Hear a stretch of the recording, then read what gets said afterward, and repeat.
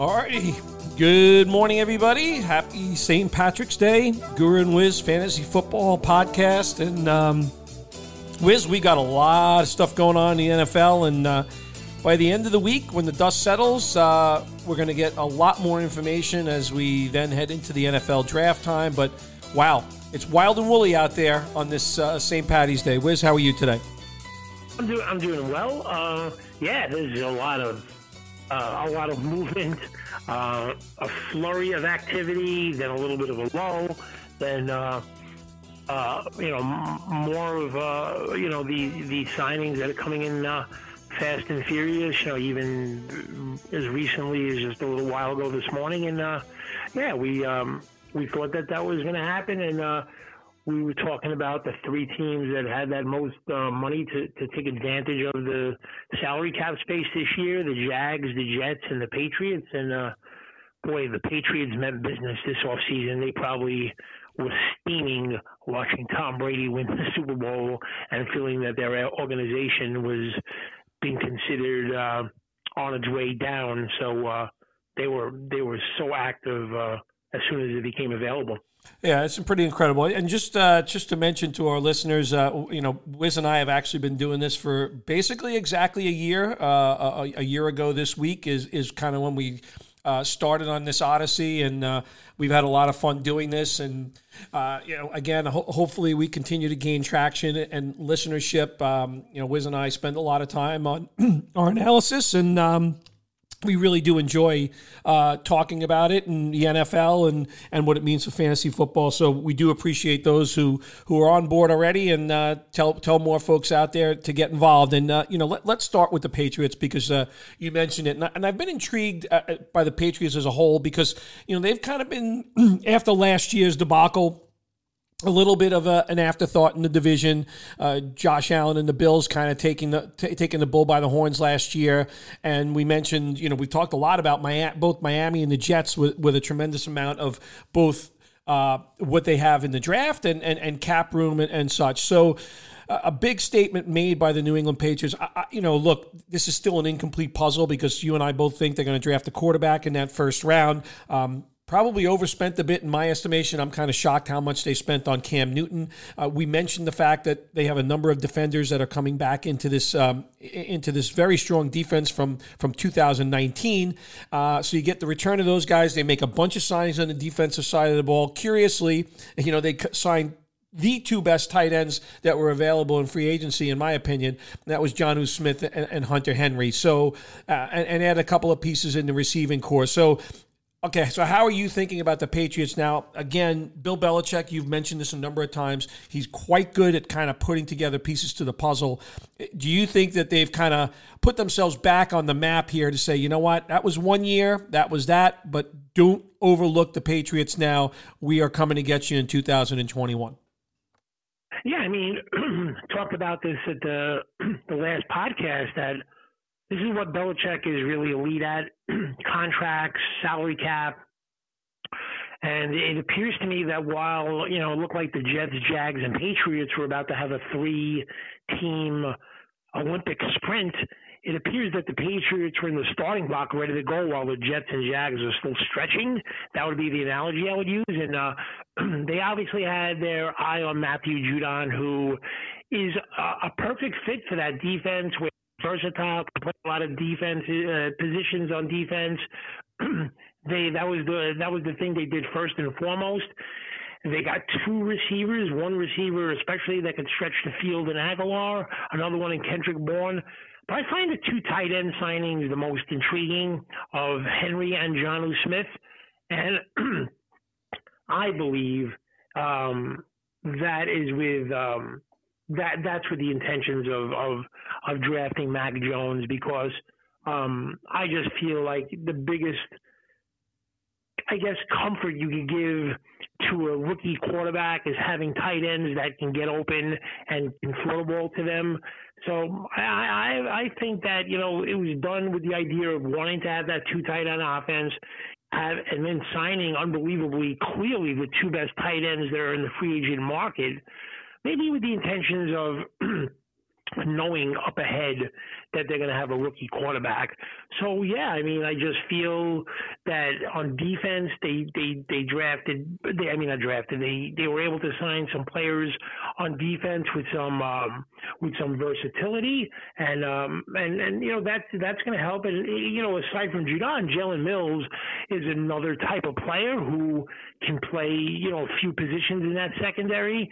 So I think versatility on defense, some explosiveness on offense, and then trying to get two tight ends and succeeding in getting two tight ends, maybe to give a comfort level to a quarterback like Mac Jones is what I think the ultimate goal for the Patriots is.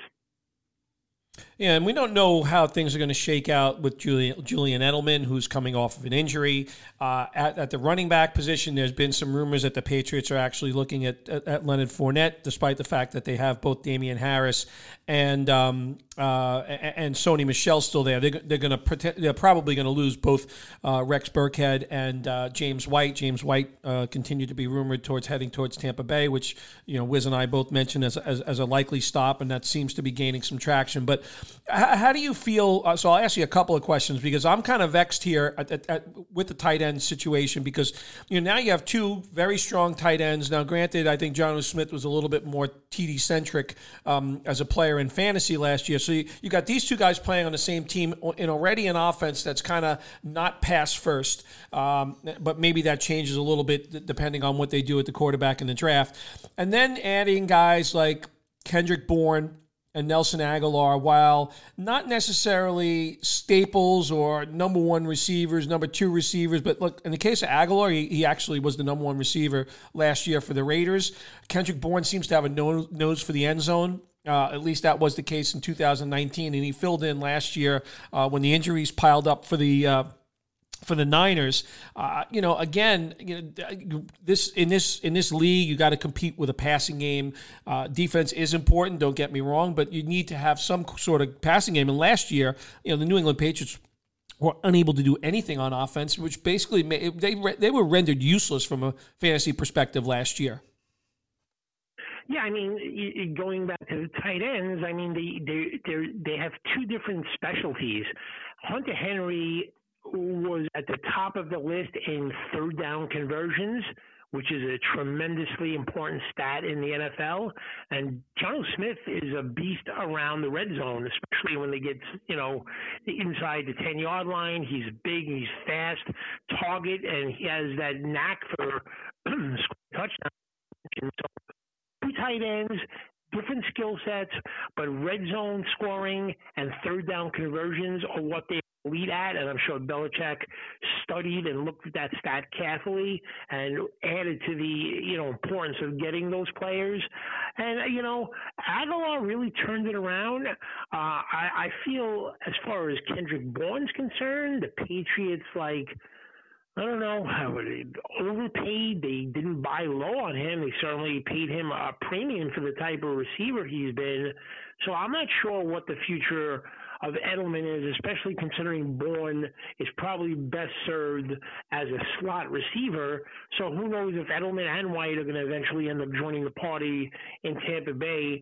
But just keeping it with the Patriots, look, I just feel that they had this advantage this year in free agency, and if it cost them paying up for some players that they normally wouldn't, look, the Patriots spent more money in guaranteed money in free agency in the first 5 hours of this year's free agent market than the previous 3 years combined. They understood the advantage that they had. They went after it.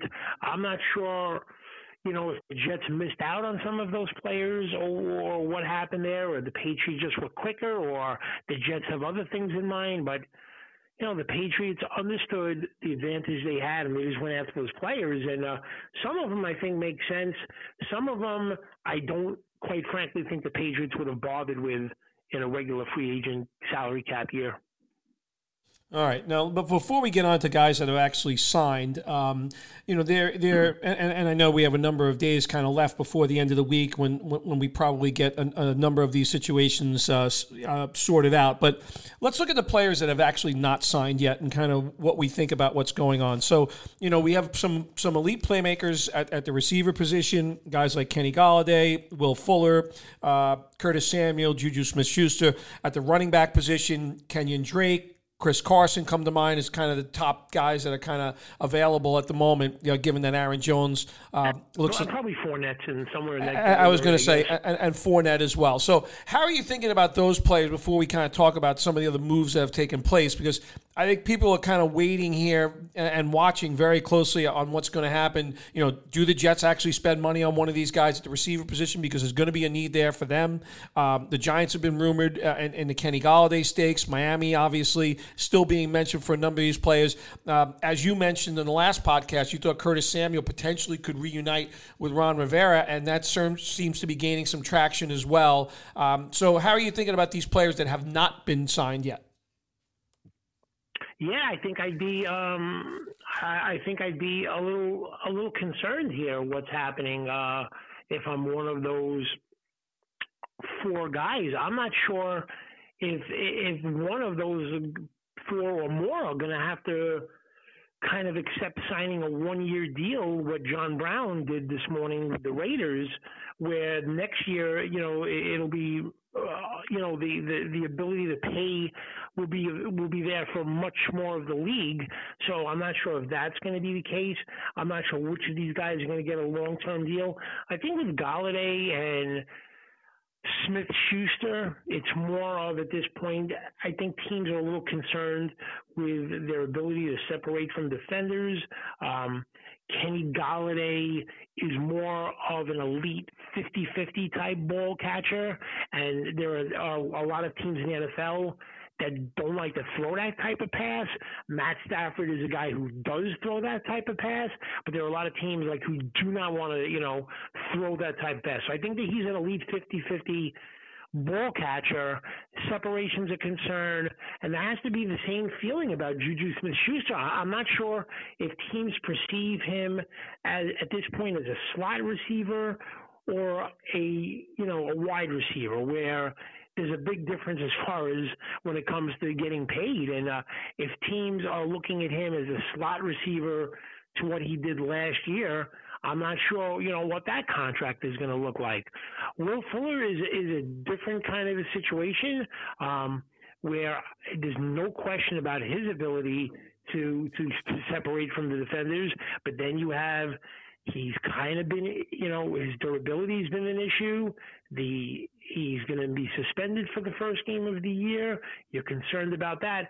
So I think there are different things with these different receivers. And as far as Curtis Samuel goes, I think that one is just going to be a matter of which fit works best for the team and the player, because he's a different type of player.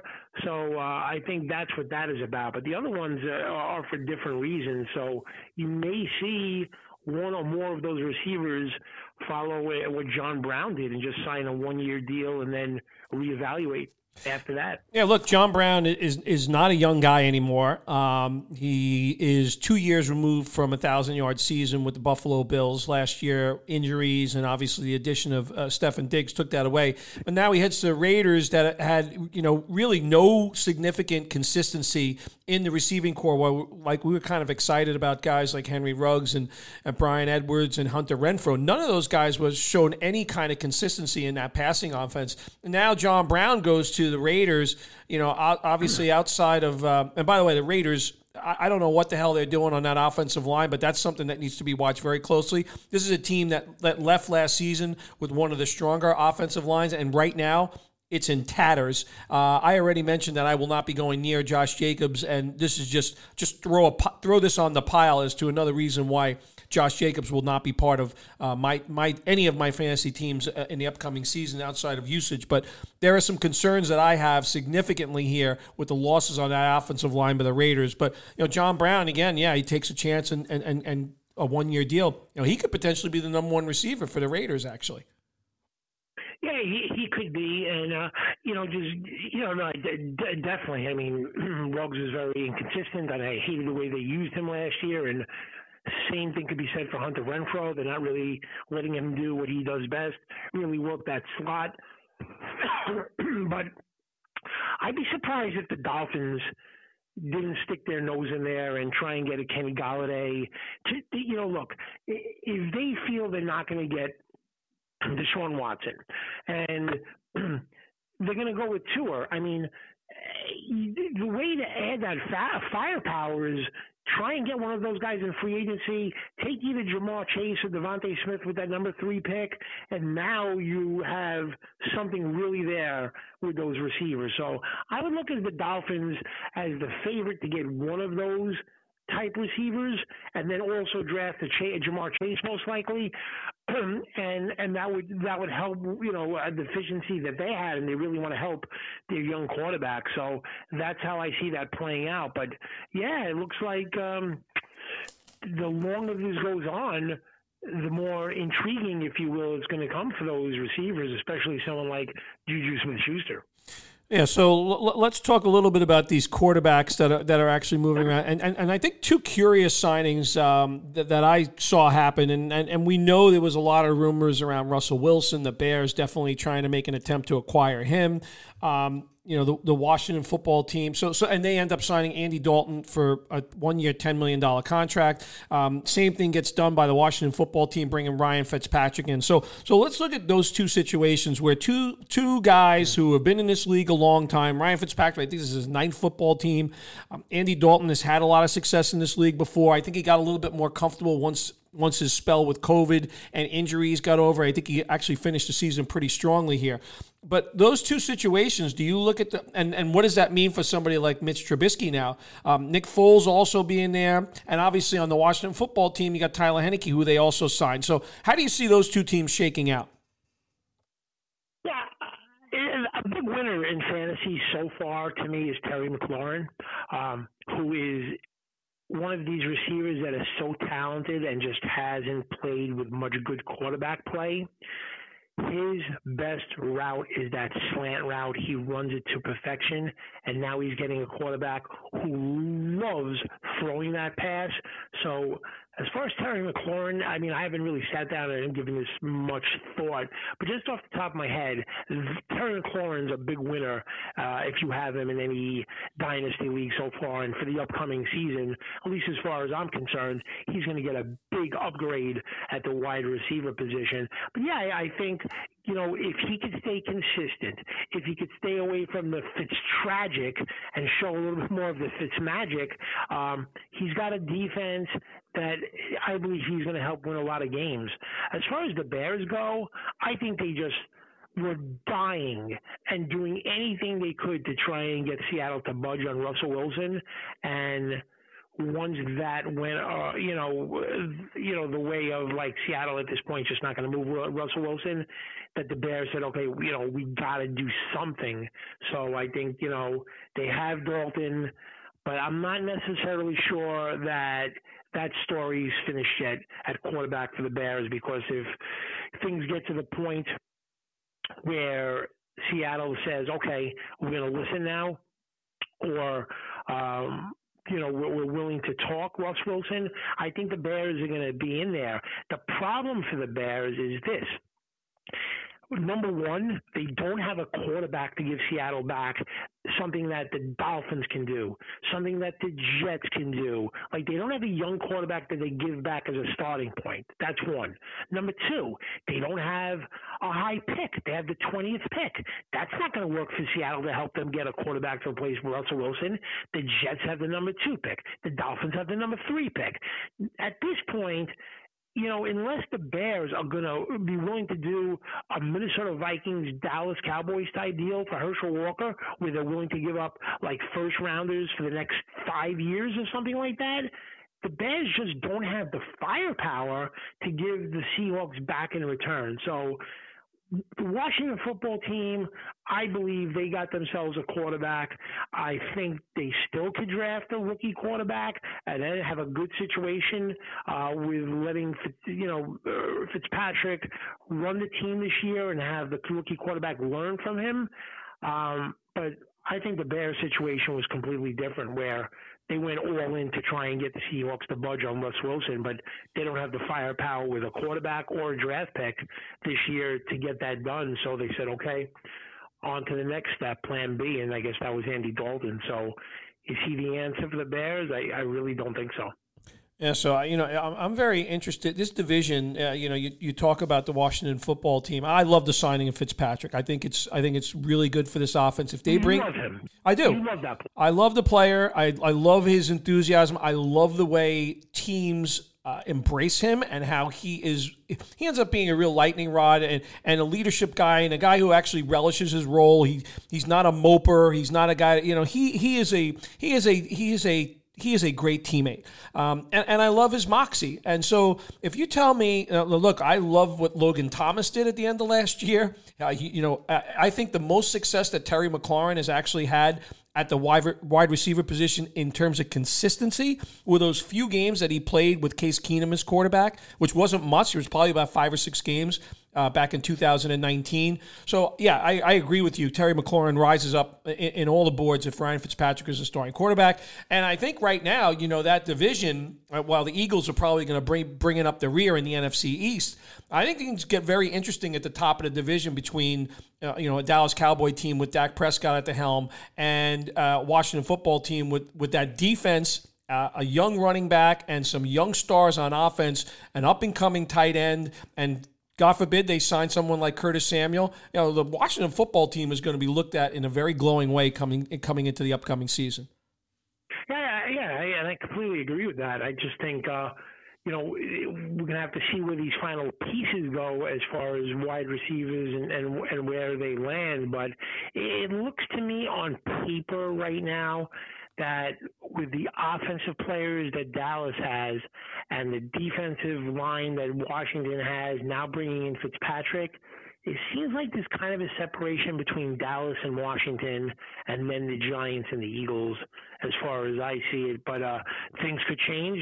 There's still a lot of, free agent signings and draft picks to be had, so there could be a reevaluation on that. But as we sit right here on March 17th, it appears that those two teams have kind of separated themselves. I want to go back to the two teams that lost those two elite tight ends, and that's the Tennessee Titans, who did make the tight end a big part of what they did, and the Los Angeles Chargers, who always have incorporated in their offense over, between Gates and obviously Hunter Henry as a big part of what they try to do. The guys left. So Anthony Furska signs a deal today, and I think he definitely flashed at moments when he got an opportunity last season. And the guy I'm super intrigued by, and I'm curious, we haven't talked about this, but that kid Donald Parham, who's like 6'8", 250, that makes, with Justin Herbert there, to me, that is one of the more interesting players coming into the 2021 season. Yeah, I mean, he certainly was an interesting guy. He was a couple of spot starts at the end of the year when Hunter Henry was hurt and wasn't playing. So yeah, I agree. He's somebody that I think the perfect word for that is intriguing. He's an intriguing pick, and anytime you could have, be starting and having a lot of offensive snaps with Justin Herbert, I think that's a good thing, and I'll be interested to see when I do my tight ends rankings for the upcoming season where he is, but he's certainly a name to keep an eye on. Certainly agree with that. Yeah, and again, it's early days, but I'm just kind of throwing that out there. I have been interested in some of these veterans that have been signing. We look at a guy like Marvin Jones going to Jacksonville. Emmanuel Sanders signs with the Buffalo Bills. So guys are locking up some of these kind of veteran guys, not exactly for a pile of money, but guys that still are on top of their game. Amongst these type of players, I mentioned two here, and anybody else that kind of comes to mind, who do you think actually lands in kind of the best situation amongst those players? Yeah, I kind of like I kind of like Marvin Jones. More so for the Jags, Trevor Lawrence, the rest of the receivers than, whatever. I mean, of course you'd rather have Marvin Jones in a wide open offense with Stafford throwing in the ball. But I just love that pick, that free agent signing for the Jags, who have, these young receivers. Laviska Shenault is one of these guys that's just so easy to fall in love with as a wide receiver. He plays the game so hard, and DJ Shark, and you just what he will bring to that wide receiver room. His route running is really elite. He's getting up there. He's kind of like maybe near where you have to start thinking about a player starting to go on the decline a little bit. But I love that signing for the Jags. Helping Trevor Lawrence, helping those young wide receivers. So, I'm not sure how much that's going to move Marvin Jones up as far as quarterback rankings go, but it's certainly going to give Trevor Lawrence and those other receivers a real professional route runner to learn from. So I'm loving it for the Jags organization, period. And by the way, the Jags have been so busy. Obviously, they franchised tag Cam Robinson. They've added a ton of guys on defense. Ohio State is where Urban Meyer was from, and even though he did not recruit the player, he actually did play for Meyer, and that's Carlos Hyde, who also will be a nice addition, I think, to give James Robinson a little bit of a break, who really had no breaks last year. But the Jaguars, and they've got all those picks coming up in the first couple of rounds, so the Jaguars are definitely on their way to kind of rebuilding in that division, and they're gonna compete. I think much more so than obviously. I don't think Deshaun Watson is going to be playing quarterback for the Houston Texans this year. But I think the one team that might make a little bit of noise in that division to give Indianapolis and Tennessee some fight is going to be the Jacksonville Jaguars. And you mentioned this a bunch of times. That team finished strong last year. And now they're adding a bunch of pieces, and they got Trevor Lawrence coming in and Urban Meyer. So there'll be a little bit of excitement and giddiness in Duval this year, I think. I agree with that, and I think he's look. You mentioned this the last podcast. I mean, James Robinson was like there was no breaks for him. Like there was no other running back really on the roster. They were either all cut, hurt, released, or whatever. So Hyde is definitely a good guy to bring in. As far as running backs, there's been some really interesting situations that have developed within the last 24 hours. One was the Kansas City Chiefs cutting Damian Williams, who opted out last year. So it's going to be interesting where he lands. And boy, that's a big upgrade for Carlos Hyde. I mean, Edwards-Helaire, who figured to maybe be in some sort of a committee. Now it looks like the Kansas City Chiefs are like saying, okay, you're going to be our lead guy next year. So what normally would have been a downgrade for both of those running backs now turns into an upgrade, certainly for Clyde Edwards-Helaire and potentially for Damian Williams. And then one that was just, I feel, a devastating one for both running backs is Jamal Williams signed with the Lions. And boy, talk about a downgrade of both of those running backs. Like if it was all DeAndre Swift, you'd feel like he had to be like considered a top 10 guy going into next season. And depending where Williams signed, he could be, drafted as a running back one as well. But now kind of him being signed by the Lions kind of makes it a little bit murky there. Oh, yeah, I love that signing, by the way, because I think Jamal Williams is a very underrated football player. He is I agree with that. He's an outstanding blocker and a tremendous pass catcher. And the bad news for Swift, to your point, is Jamal Williams is too good of a football player to be just toting somebody's bag as far as running back goes. And Jamal Williams, I was actually hoping, for Jet fans out there, that Jamal Williams would actually end up with the Jets. I thought that would be a nice combination with those two young guys there. You mentioned that Josh Adams did get signed there, so I'm still watching what the Jets are going to do at running back. But yeah, it does make things a little bit more sketchy, I think, for DeAndre Swift. But I think this is going to be a situation where, again, Dan Campbell, new football coach, so things will be different offensively here. But he is too good a football player that's not going to get on the field, and probably a player that catches somewhere between, if you think about we mentioned this, like a J.D. McKissick role and that sort of situation. So I think that's a big situation there. I think, by the way, if we talk about big situations in running games, what the San Francisco 49ers did with two players that were on their roster last year that they made sure come back this year. And that was Trent Williams, who was announced that was getting re-signed to the biggest deal in the history of offensive linemen in the NFL. And, the money that they threw at Kyle Juszczyk, who we've talked about and what he means when he's not on the field for San Francisco, it just kind of tells you what the Niners want to do. And those were two tremendous signings in terms of size and the magnitude of what it means for the San Francisco 49er football team. 100%, and not only that, they added another piece. They signed Alex Mack from the Falcons, who is not the all-pro center he was, let's say, 5 years ago, but he's good. He knows what he's doing.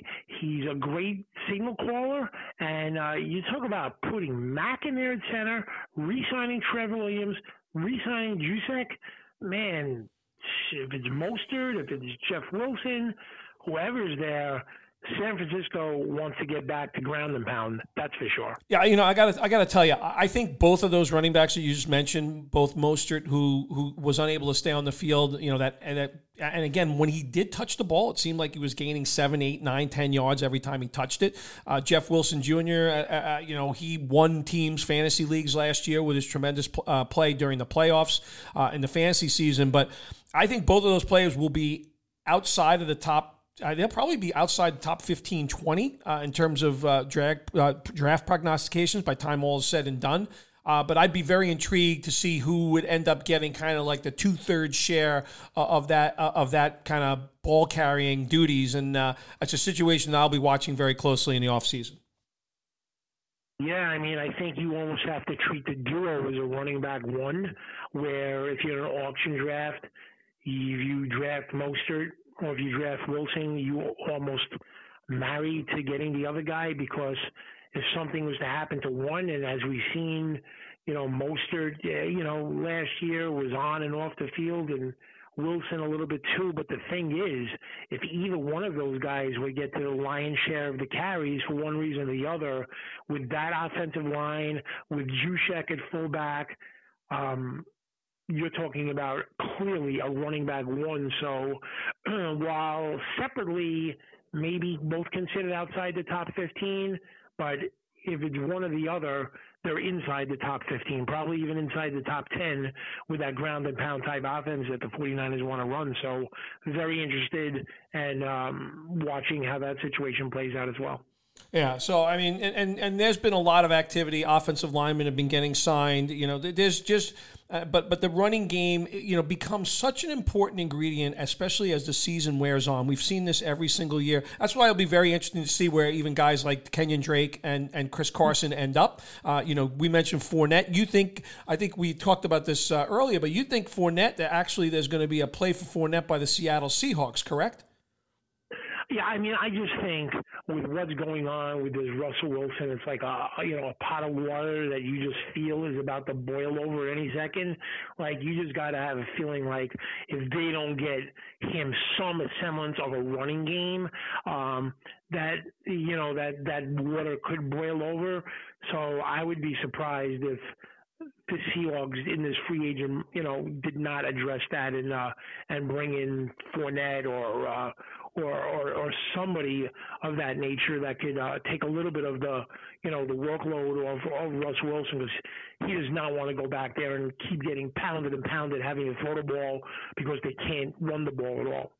Yeah, and which would not be good. And look, Seattle's offense finished so poorly last year.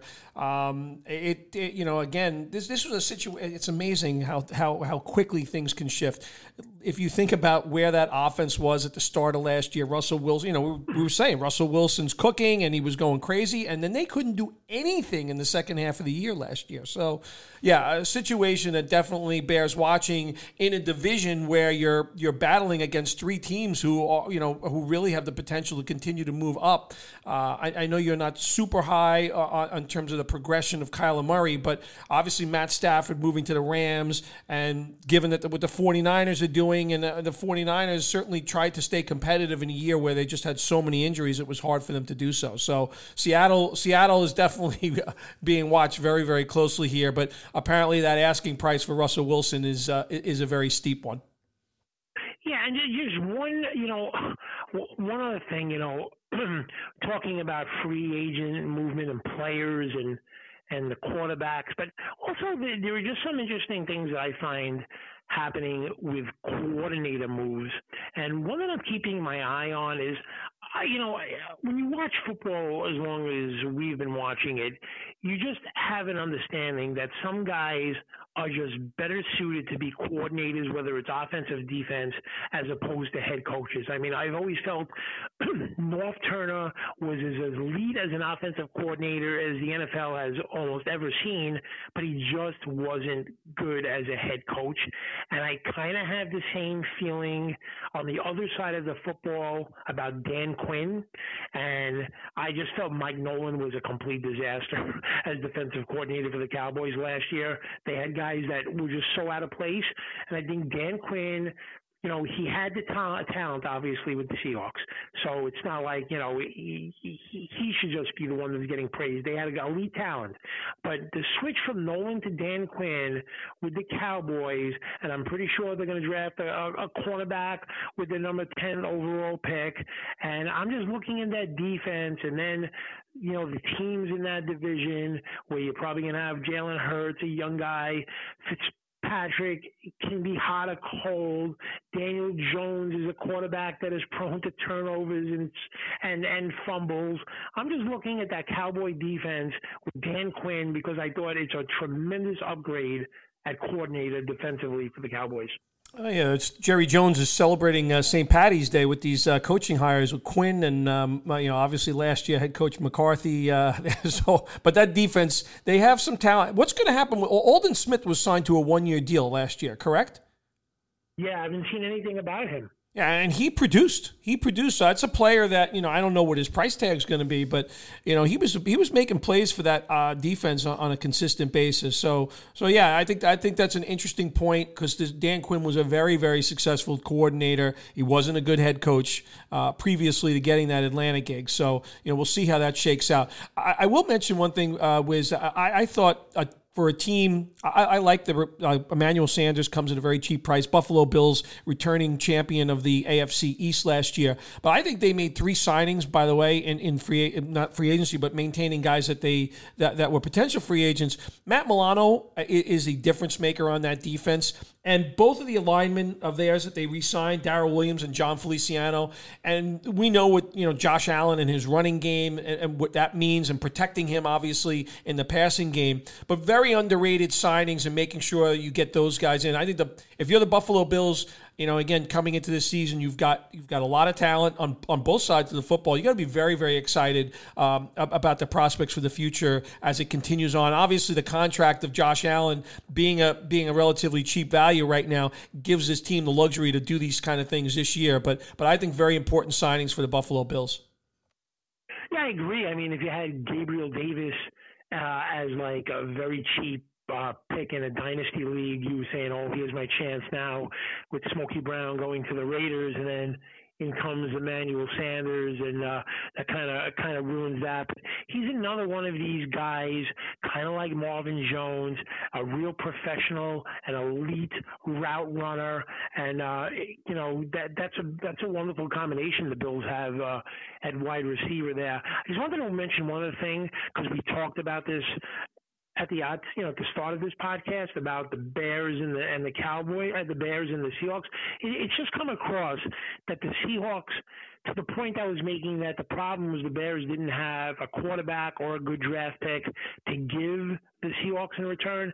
It's coming across that the Seahawks turned down 3 first-round picks, a third-round pick, and 2 good starters from the Bears for Russell Wilson.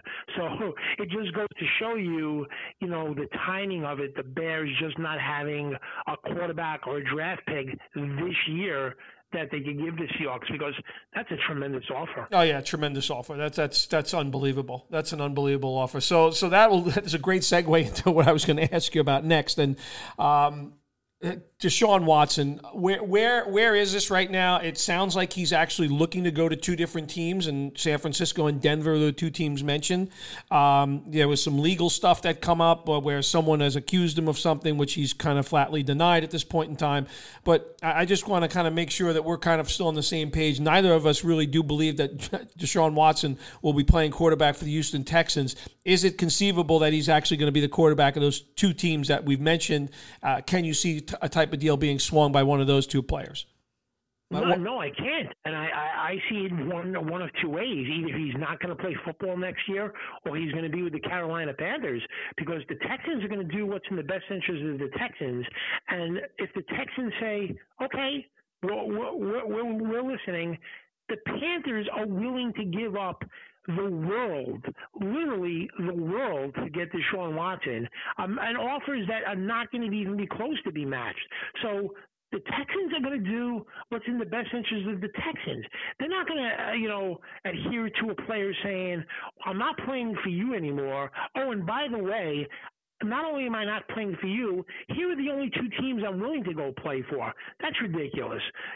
So I just see it as, it's going to be a stare down where neither guy blinks and he doesn't play, or the Texans say, okay, yep, best offer. And the best offer is going to be to Carolina. It's to the NFC, number 1, and number 2, they are willing to give up whatever it takes to get the player. So those other teams, I don't even consider them factors. I view it as he doesn't play or he plays for the Panthers. And I'm not going to disagree, because I think you've been kind of talking about that. Even when we did that first show, when we actually did that game, when we kind of tried to forecast where the quarterbacks are going, you've been pretty adamant about your stance on where Deshaun Watson was going to be playing football in 2021. Yeah, I just think, listen, I understand about the leverage and all of this stuff, but you can't say I'm not playing. And by the way, if I do play, I have to go here, I have to go there. That you can't do that to a franchise, nor do I think a franchise should put up with that stuff. So, if they're going to move him and they're saying, okay, we get it, you're not here, but we're going to trade you to the team that's going to offer us the most, that's going to be Carolina. So that's how I see playing it out. Now, from a standpoint of fantasy value, Denver has a lot, and we've talked about this, a lot of good, young, talented players all over the football field on offense. And boy, what kind of upgrades would all of those players get if Deshaun Watson was to land there? But I just don't see that happening. Yeah, and there's a lot of wonderment, with the Denver Broncos. As you mentioned, they have Sutton, they have Jerry Jeudy, they re-signed Tim Patrick, who had great games last year. They have Noah Fant, Melvin Gordon, and Lindsey at running back. It's a really talented offensive crew. But the consistency of Drew Lock has definitely been something that is right now, again, in development. So I don't know how much more patient they're going to be with that, but, a definite situation that with those type of talents on the offensive side of the football, really need the consistency from the quarterback in order to be at the prominent level in terms of offenses in the NFL. So yeah, we'll be watching all these situations very closely. Anything else kind of strike you before we kind of sign off here in terms of what you're waiting for, what's happened already, anything that I failed to kind of mention or anything that you had on your mind here? I just think, the workhorse running back, Chris Carson, and Leonard Fournette at this point, and Kenyon Drake is the number 3 guy where they go. And then those 4 receivers, I mean, I think, you're talking about maybe 7 impactful players potentially. It's not the elite of the elite because Aaron Jones re-signed with Green Bay. Allen Robinson got tagged by the Bears. So those elite of the elite guys weren't actually in the open market. But these 7 players with Samuel, Juju, Kenny Golladay, Will Fuller, and then the 3 running backs that I mentioned, Fournette, Carson, and Kenyon Drake, landing spots are going to be interesting. So I assume that's going to happen in the next, 24 to 48 hours. So when we do our podcast on Saturday morning, we should kind of have the results of that. Yeah, look forward to that. And again, we've had a great time doing this. It's like I said, this is a year ago. This week we started this podcast. We've been having a great time with it. I think it's kind of coming into shape, and what we're trying to do and what we're trying to express on a weekly basis to folks out there who enjoy the game of football and how that feeds into fantasy football. So love having the discussion, Wiz. It's been a real pleasure, and look forward to this upcoming season, of course, which will be a little bit more normal season as we kind of break away from COVID and reopen the world, in a way that we haven't seen in some time. So, yeah, really excited about the way things play out, and want to remind everybody, Guru and Wiz Fantasy Football Podcast, Spotify, Apple Podcasts, SoundCloud. Make sure you subscribe. It comes right into your inbox. It's very simple stuff. And, looking forward to catch up Saturday to see where some of these pieces are. We know that we've got friends of ours out there, especially Jet fans, are watching everything closely because they haven't done anything yet. There's a lot of stuff and a lot of dust still to be settled here in terms of figuring out the direction of NFL teams for the upcoming season. But definitely some exciting stuff has happened, but there's some big names still available out there. Yeah, and I think for Jets fans, they should mark March 26th on their calendar. That's the day that BYU is having their pro day workout, and I believe the quarterback who'll be quarterbacking the Jets for the next 10 years will be working out that day, Zach Wilson. So mark that day in your calendar, tape the NFL Network that day, and watch his workout, because I think he's just absolutely terrific, can make all the throws in today's NFL with having some elusiveness and being able to run the ball as well. He brings it all to the table. So I love that player, and I think Jets fans will love him as well. So March 26th is his workout day. All right, awesome, Wiz. Well, you have a good rest of your day. Happy St. Paddy's Day, everybody out there. Drink responsibly, and we will catch up with you all on Saturday. Have a good one.